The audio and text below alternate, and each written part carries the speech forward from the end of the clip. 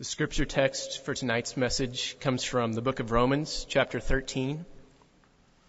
If you need a Bible, there should be one in the pew in front of you, and it's found on page 948. We'll be reading in Romans, chapter 13, verses 1 through 7. Let every person be subject to the governing authorities, for there is no authority except from God, and those that exist have been instituted by God. Therefore, whoever resists the authority resists what God has appointed, and those who resist will incur judgment. For rulers are not a terror to good conduct, but to bad. Would you have no fear of the one who is in authority? Then do what is good, and you will receive his approval, for he is God's servant for your good. But if you do wrong, be afraid, for he does not bear the sword in vain. For he is the servant of God, an avenger who carries out God's wrath on the wrongdoer. Therefore, one must be in subjection, not only to avoid God's wrath, but also for the sake of conscience. For the same reason, you also pay taxes, for the authorities are ministers of God, attending to this very thing. Pay to all what is owed to them, taxes to whom taxes are owed, revenue to whom revenue is owed, respect to whom respect is owed, and honor to whom honor is owed. Let's pray together.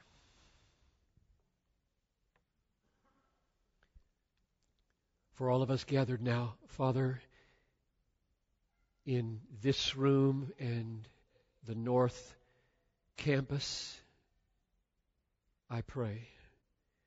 I pray for ears to hear, eyes to see, hearts to feel, minds to understand. And for my own mind and tongue, I pray for humility and submission to your word and faithfulness to the truth and courage to say what needs to be said. Lord, you have met us and now meet us still. Shape us into a people who have a resounding impact for the glory of Christ on America, upon government and law and court in America. Oh Lord God, let us not be unduly quietistic, withdrawn, inactive.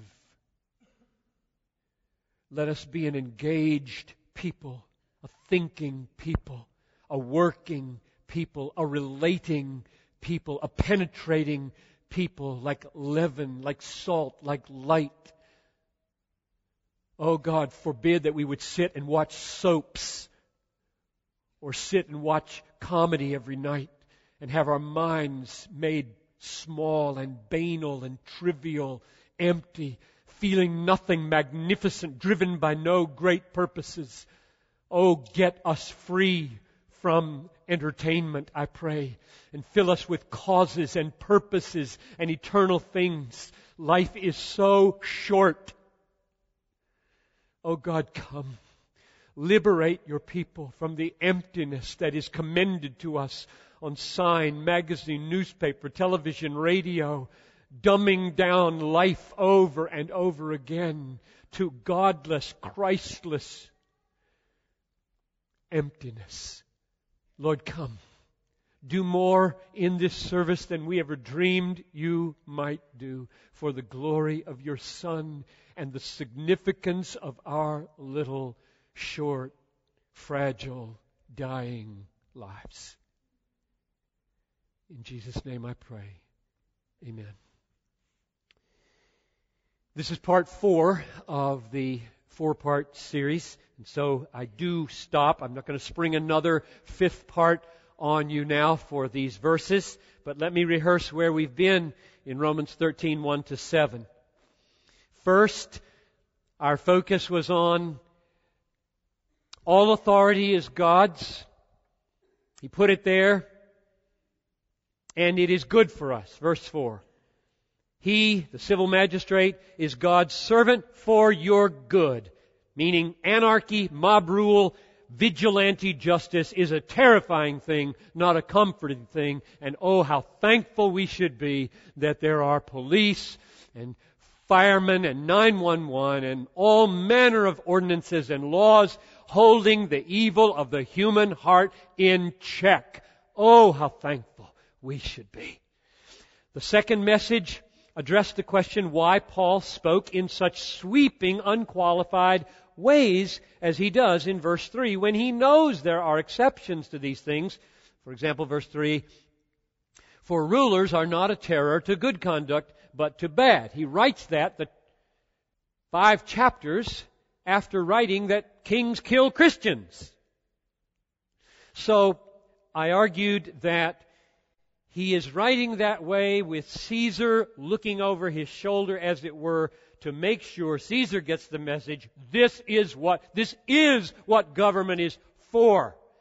And to say to us, if you're going to err on any side, err on the side of submission, not the side of rebellion. I really mean to take seriously here, he says, the fact that governments are there under God and that you should very seriously consider bowing the knee all the time to the laws that are written for you. That was the second message. The third message last time was to look at biblical examples of civil disobedience and to pose the question how they fit and what it would look like if we ever did it. And now here we are at the fourth message. And the reason for a fourth message is that it didn't seem right to me to pose the question of when you should disobey in America without being more positive and saying, might there not be a proper Christian engagement with culture and with politics that might prevent laws coming into being that would need to be disobeyed? So that's where we are tonight. What's the more positive thing that I should say from this text? What does this text say about submission, particularly in a country where, in one sense, the government is us? How do you think about submission when you're the people who put the things submitted to in place? Do you retain ongoing veto power, like I made the rule, I can break it any time I want? Is that the way democratic republics work or should work in view of this text? So that's where we're going in this message. Now, there are 2 teachings, more, but I'm going to only deal with 2 teachings that relate to this. Verses 1 and 2 will just deal with the question of submission afresh in this democratic context. And then the second teaching is from verses 3 and 4, where I'm going to draw out the principle of the moral law that I argued was there before, and we'll argue again and ask, how do we bring the moral law to bear upon legislative and judicial processes in America? So that's where we're going. But first, every time I'm drawn to talk about civic life or Christian involvement, I just feel a tremendous need to preface it with the bigger picture of Romans and the bigger picture of the New Testament, namely the picture that we are mainly citizens of the kingdom of God, not mainly citizens of America. That just must fly as the banner over every sermon on political engagement. Philippians 3:20, same author that wrote this paragraph. Our citizenship is in heaven. From it we await a Savior, the Lord, Jesus Christ. Colossians 3, verse 2. Set your minds on things that are above, not on things that are on the earth. For you have died, and your life is hidden with Christ in God. That is a profound identity statement about citizens of America who call themselves Christians. We're all dead. And our lives are hidden, our real life is hidden in Christ in heaven. When He appears, we will appear with Him, and this will be shown for what it really is. It's not the main thing. 1 Corinthians 6:19, you are not your own. You were bought with a price. Christians are people who were bought by the blood of Jesus, who died, who rose again, who is reigning in heaven at God's right hand, and who owns us. Uncle Sam does not own us. We have one supreme allegiance, Jesus Christ, not America. Peter, in his letter, said, Beloved, I urge you, as sojourners and exiles, abstain from the passions of the flesh that wage war against your soul. Christians are exiles in America. Know yourself an exile first. Before you hear this sermon on your engagement with American politics, know this is not your home. You are an exile, a sojourner, an alien. Your citizenship is in heaven. You're owned by another. He is not the president. And then Peter says this amazing word to help us grasp the fuller import of Romans 13:1. He says, this is 1 Peter 2:13, be subject for the Lord's sake to every human institution. Literally, be subject because of the Lord. Meaning, I'm not submitting to the government because the government has final sway over my life. I'm submitting to the government because the one who has final sway over my life told me to. The government is relativized. It is stripped of any divine claim, any excessive authority. Jesus is over and under the government. I do not give the government any supreme allegiance over my life. When Jesus said, render to Caesar the things that are Caesar's, and to God the things that are God's, here's what I think He meant. Everything is God's. When you have rendered everything to God, you are in a position to render some things to Caesar without committing treason against God. That's what I think He meant. Anybody who tries to render to Caesar the things that are Caesar's before he has rendered everything to God will be an idolater or will be guilty of treason. So there's the banner that I'm waving over this message. The larger picture from Romans and the New Testament, as I now am going to beckon you as Christian citizens of America not to be quietistic, retreating, disengaged, inactive, lazy, wasting your life, but rather mightily engaged in this culture which is fading away. That's where we're going. I said there were two teachings.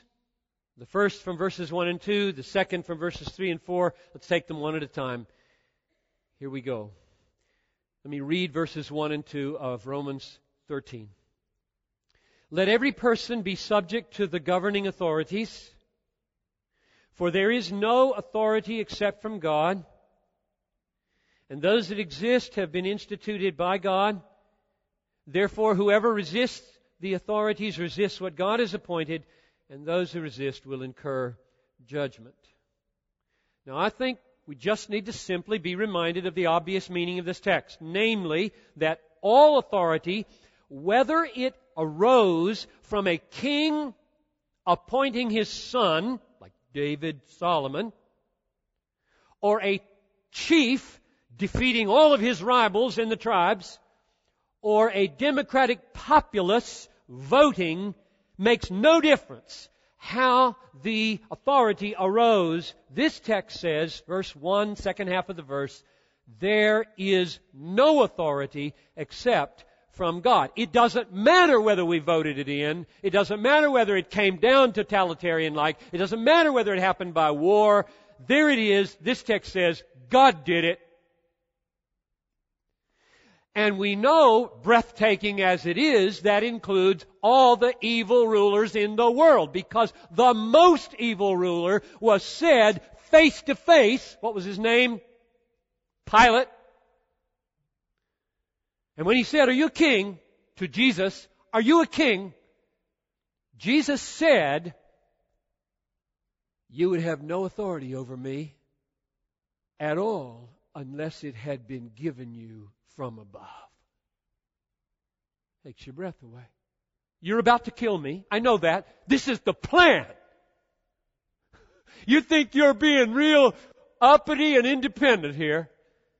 There's a script, and you're a little character. I'm the main character. And you're doing his bidding.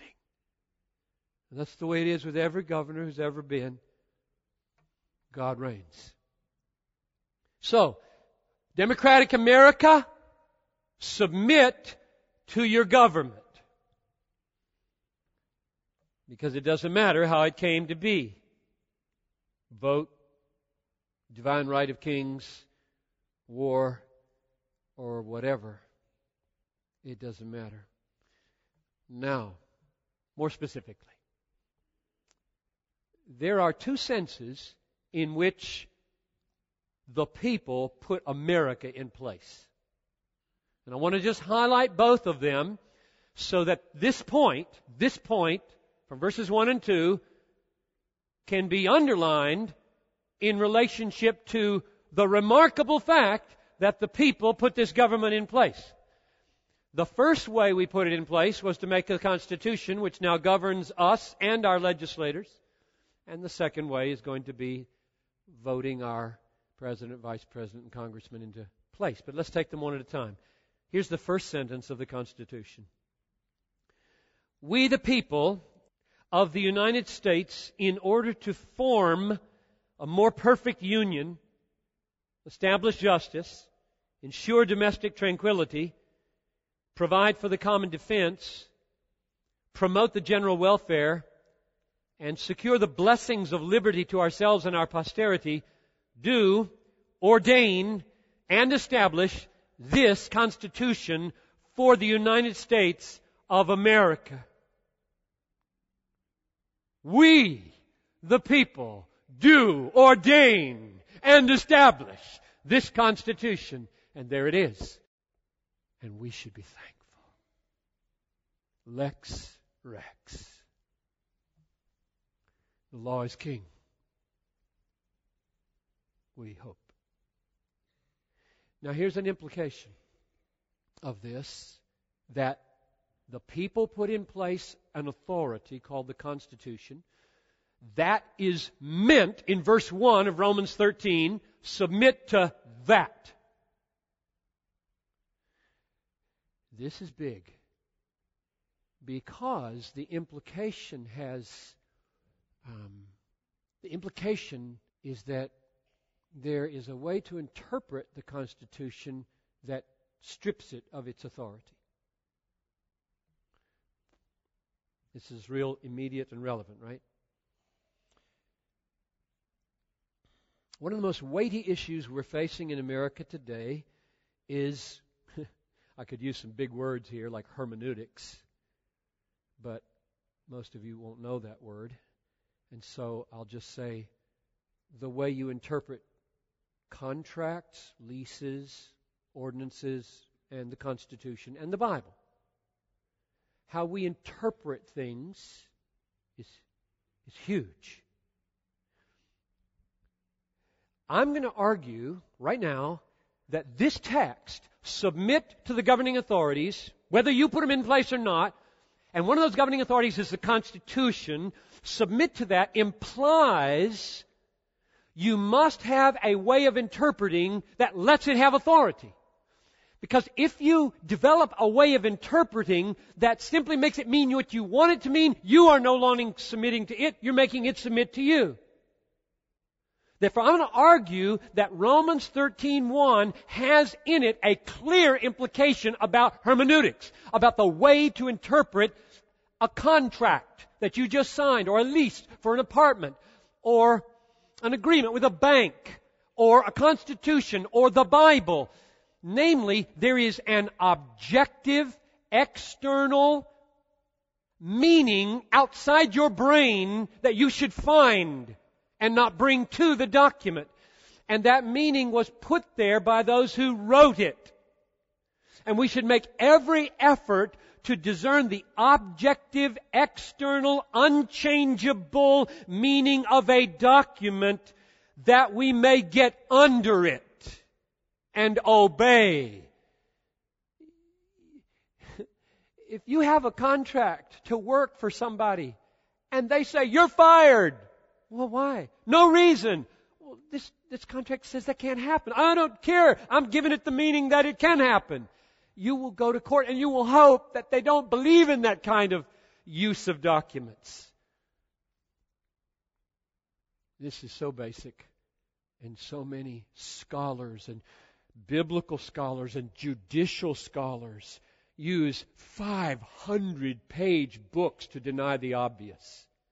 Namely that do unto others as you would have them do unto you means treat the letter I wrote you according to what I meant by it, please. Not what you think it means. Would you please treat me that way? And that's the way our forefathers would like to be treated as they wrote this Constitution.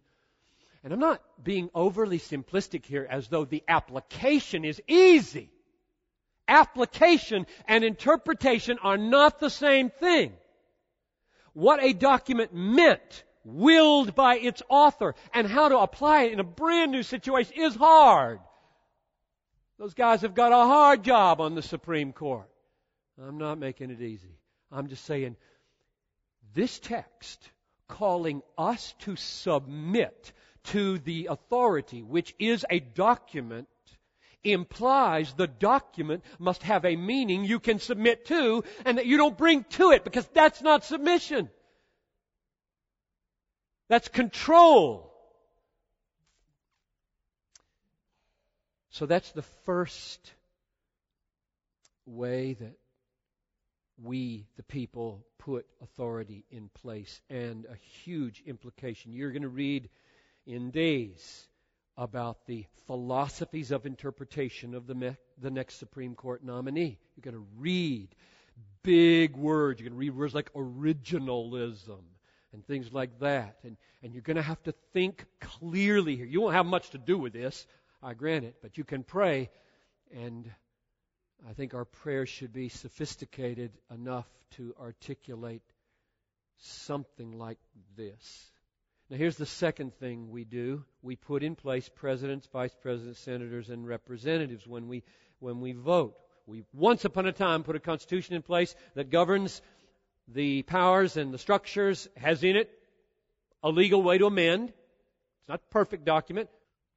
I just had to laugh because I was reading the Constitution, and one of the articles says the Congress will convene at least one day a year on the first Monday in December.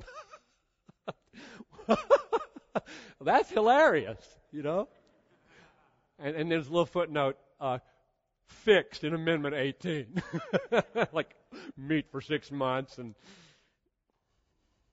things were different. So it has its place. It has built in it a way to improve it in due process, but you submit to it in following those processes. Now here's the second thing, and it's just to state the obvious, that when a president and a vice president and senators and representatives make and then enforce laws, the legislative and the executive branch, we should obey the laws. Even though we voted for them, and we can't say, I didn't vote for him. 51% of the people voted for him, but I didn't vote for him, so I'm not going to obey those laws. It doesn't work like that. I believe if the Apostle Paul were here, he would say, they are duly appointed authorities, and therefore your whole demeanor should be, obey those laws. Now, one last teaching from this paragraph, maybe more important than what I've said so far. Verses 3 and 4. The moral law and how it should be brought to bear upon legislation and judicial action. I'm picking up what I've said in sermons gone by, but I will show you where I get it again. So as I read verses 3 and 4, I want you to watch for the words good and bad. And I want you to ask the question, does government create good and bad, or is government to recognize and reward good and recognize and punish bad? Let's read it. Verse 3. For rulers are not a terror to good conduct, but to bad. Would you have no fear of the one who's in authority? Then do what is good, and you will receive his approval. For he is God's servant for your good. But if you do wrong, be afraid, for he does not bear the sword in vain, for he is the servant of God, an avenger who carries out God's wrath on the wrong doer. Here's my conclusion from those words. Those are just huge, aren't they? I think those words mean, in the apostle's mouth, there is a reality in the world called good and bad, right and wrong. Governments don't make it up. You don't make it up.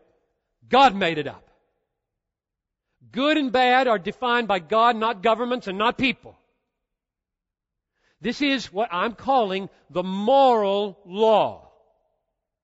And then I'm going to ask, if there is such a thing that government should respond to and we should respond to, then how do we take that and begin to use it in our political activity, our shaping of elections and laws and moral action and legal action and judicial action in this country?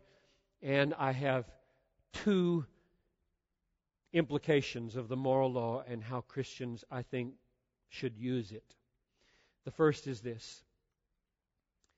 The universality of the moral law makes it possible for a pluralistic society, an increasingly pluralistic society, to agree on enough to hold the nation together and not explode. I'll say that again. The fact that there is a moral law, independent of my creating it, or the government creating it, or a court creating it, the fact that it exists makes it possible for Muslims, Hindus, Buddhists, pagans, materialists, New Agers, Christians, Jews to agree on enough to hold the nation together. And if it doesn't, it won't hold together. That's a little more than you see in this text. I'm getting some of it from Romans 2:15. Let me read that for you. They show that the work of the law is written on their hearts, while their conscience also bears witness. I believe the Bible teaches that God's law is written on every human heart. Some of it is so obscured, it is so effaced and so much graffiti written over it with sin, it's almost illegible. But unbelievers in God and in Christ can see it imperfectly. Here's the analogy I thought of. Non-Christians can see the law of God, the moral law of God, the way a pirate understands and uses an astronomical telescope that he's never seen before and never used before And when somebody gives it to him, he doesn't know what it is. And so he treats it like his other little telescopes to look out horizontally across the sea. Like this, he's got this big telescope and he's looking through it. And it doesn't quite come into focus because it's made for seeing the stars. And he's trying to see a boat 3 miles away.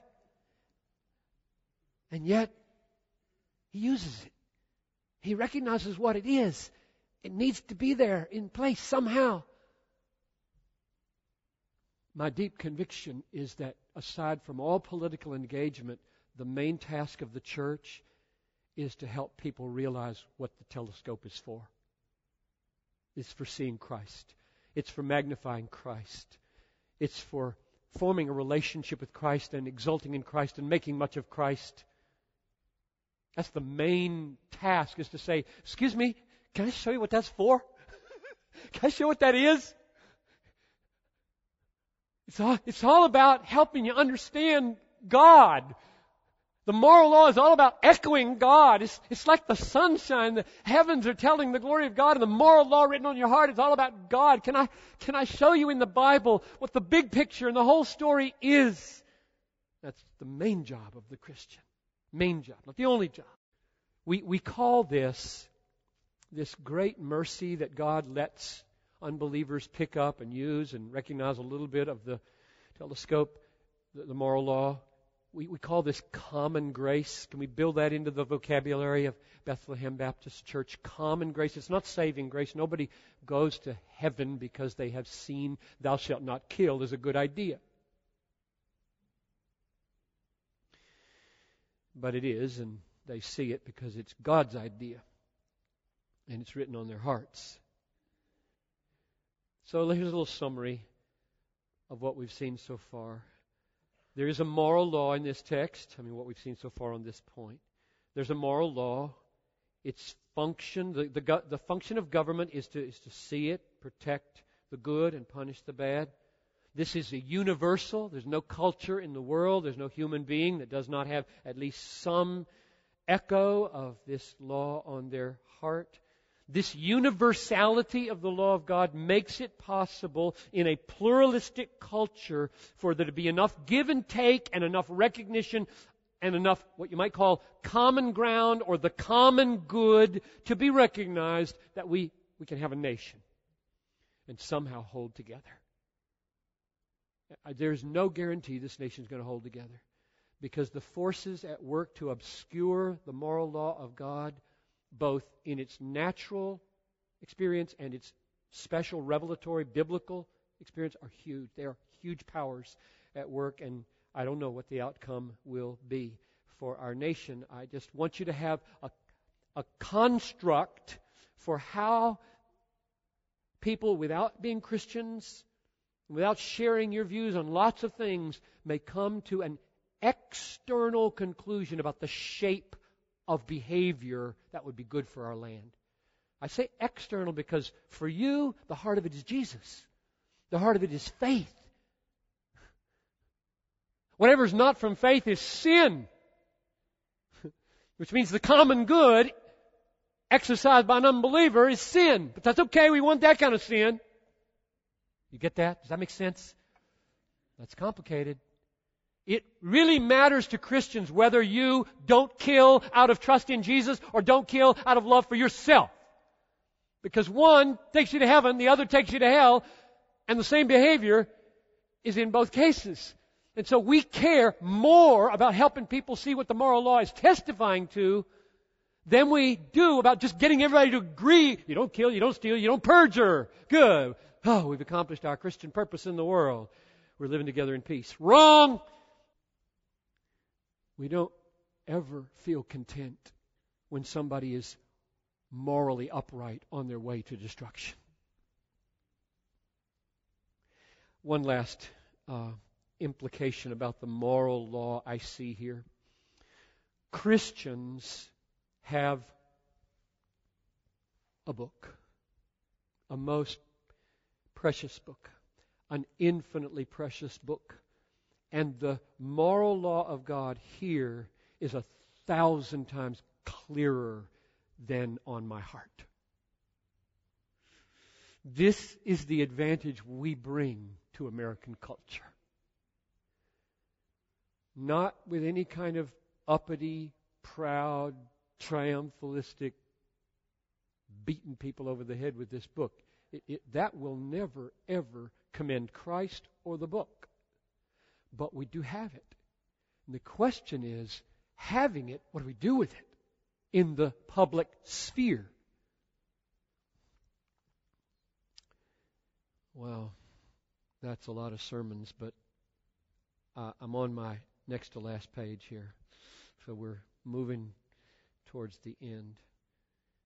There are two ways I will sum up how the Scriptures should be used in public life. We should use the Bible to guide the kinds of behaviors we seek to put into law. That's not a simple statement. Let me make it more complicated. Behaviors, state this carefully, behaviors revealed in Scripture as essential to the common good, essential to the survival of society, should be aggressively commended by Christians for the enactment into law. By every persuasive means, not coercive means, or violent means possible. Let me say it again. The behaviors that this book reveals to be essential to the common good, essential to the survival of a culture or a society, should be aggressively commended, argued for in the public square by Christians by every means persuasively they can, both biblically and naturally. And I will use the example that you would expect me to use, and then maybe one or two you wouldn't. I believe that the nature of marriage is not only clear in the Bible, it is clear in nature. And I believe that if you try to redefine marriage as between two men or between two women, it is so fundamental to the nature of the human being and the nature of society and the nature of history that, number one, the nation will come apart probably if we go down that road. And two, therefore, we should work to protect marriage with law. It's not that it's in the Bible merely that is inclining me to say that. There are a lot of commands in the Bible I would never put into law, like forgive everybody. I would never argue in public. Let's make a law in America. You got to forgive your enemy. I would never do that. I'm saying that there are biblical pointers to what is part of the warp and woof of what constitutes this common good that enables a culture or society to simply exist. And marriage is one of them. Don't kill is another one. Don't steal is another one. Don't lie is another one. A culture can't exist where people perjure without consequences. A culture can't exist where they're stealing without consequences. A culture can't exist where there's killing without consequences. And a culture can't exist where marriage is not marriage. It won't work. And therefore, we should argue biblically, but of course people don't believe the Bible, and we should broaden out our arguments as many as we can. And if someone says, of course they will, why are you legislating your morality? I think the answer to that regular question on all kinds of issues is this.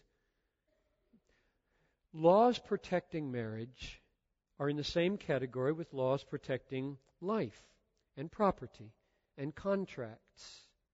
No one complains that the prohibition of murder and the prohibition of stealing and the prohibition of perjury is legislation of morality. Nobody complains. It is, but nobody complains about it because we agree on those.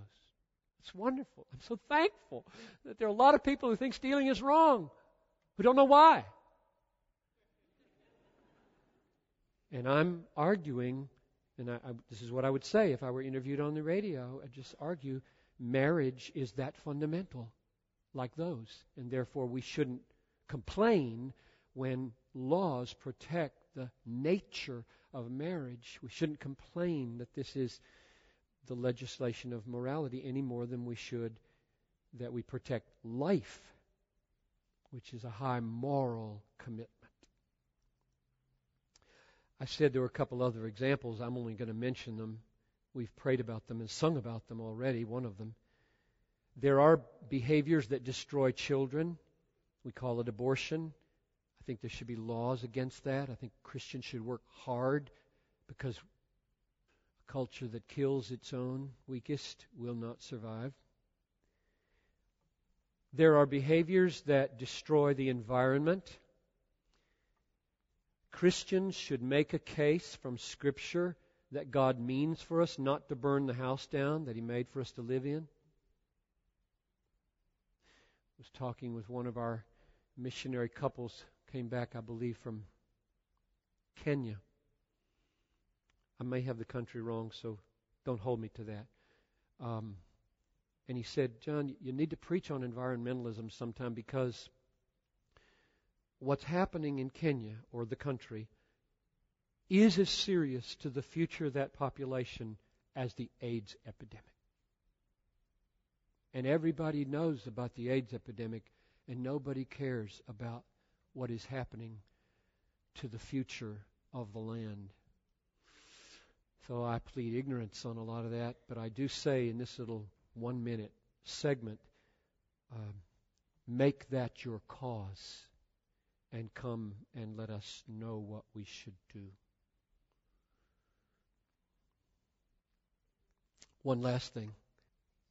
Scripture should shape our political life not just in determining the kind of laws that we try to enact, but in the way we advance the kingdom and preserve liberty. Jesus said to Pilate, going on from that previous quote, "My kingdom is not of this world. If my kingdom were of this world, my servants would fight. But my kingdom is not of this world." Here's my generalization from that text. We do not advance the kingdom of Christ by fighting.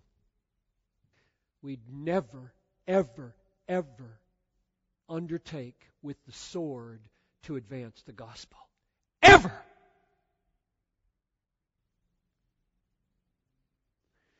You know, one of the hardest things in the present political milieu globally is that Muslims don't see that distinction.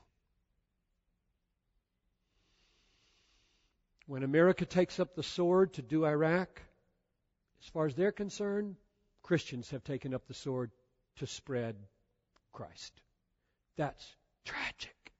And we must do everything we can by mouth and deed to help the world see that distinction. I will never bear arms to advance the kingdom of Christ. Because Jesus said, my kingdom is not of this world. If my kingdom were of this world, my disciples would fight. They're not fighting right now. I'm going to the cross. And that's the way it will always be. Christianity will spread by suffering, not killing. We don't blow ourselves and others up on buses in London. The implications of this are that the gospel spreads by the Word. Faith comes by hearing, and hearing through the Word of Christ.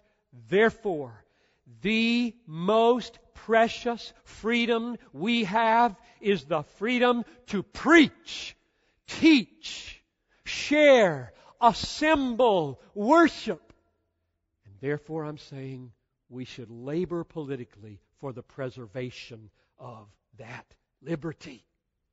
But we should not take up arms to advance the gospel. Here's the catch.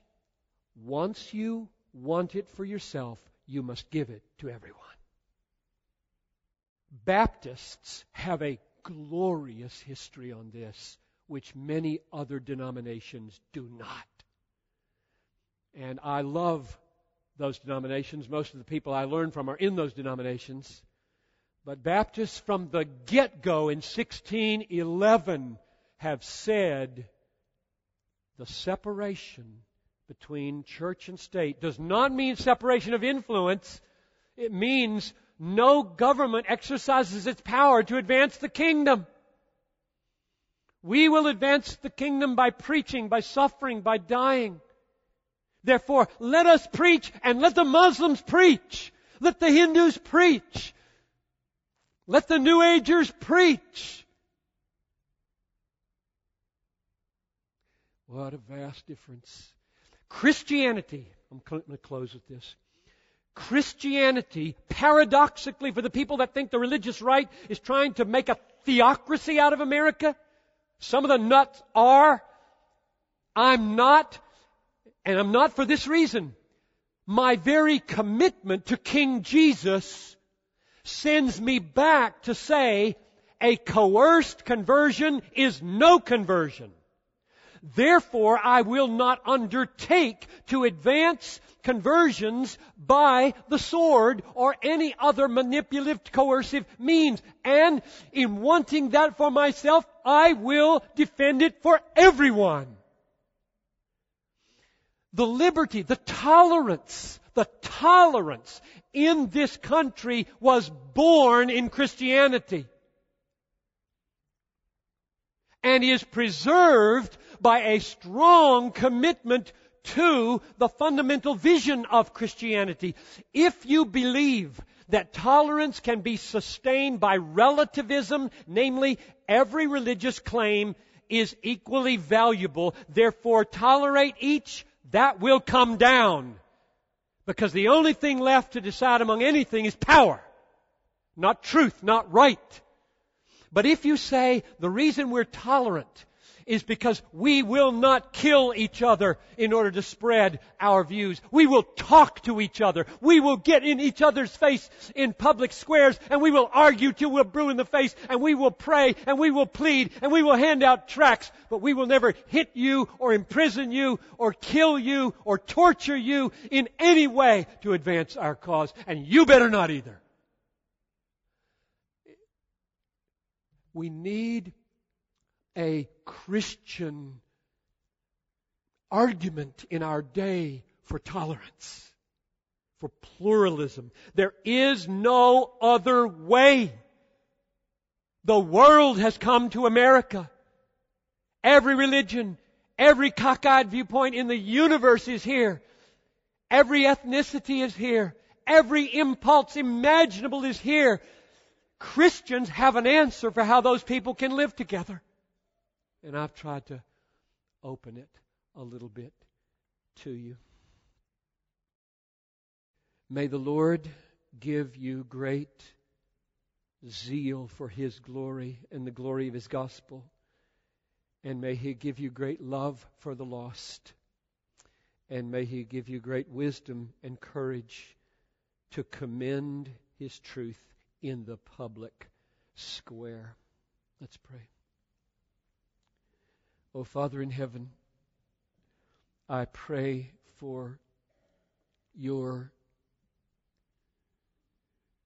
wisdom for your people who have heard a rambling sermon trying to cover so many bases. If you would come and just take these pieces, Lord, that are of you and cause them to reflect and pray and seek your face, I believe we could become an increasingly useful people for the eternal good of lost souls and for the temporal good of a confused culture. And I believe it is your will that we function in both these capacities, and so would you please perform it. And Lord, if there are folks North Campus or in this room who are without Christ and have looked on from outside Christianity, as it were, to this message, I pray that you would awaken enough longing and enough desire to hear more about Christ and His cross and His death and resurrection for sinners and how all that works itself out in life, that they would come and pray, come and talk, seek out believers and find their way into more and more biblical truth. Into your hands now, Lord, I commit your people in Jesus' name. Amen.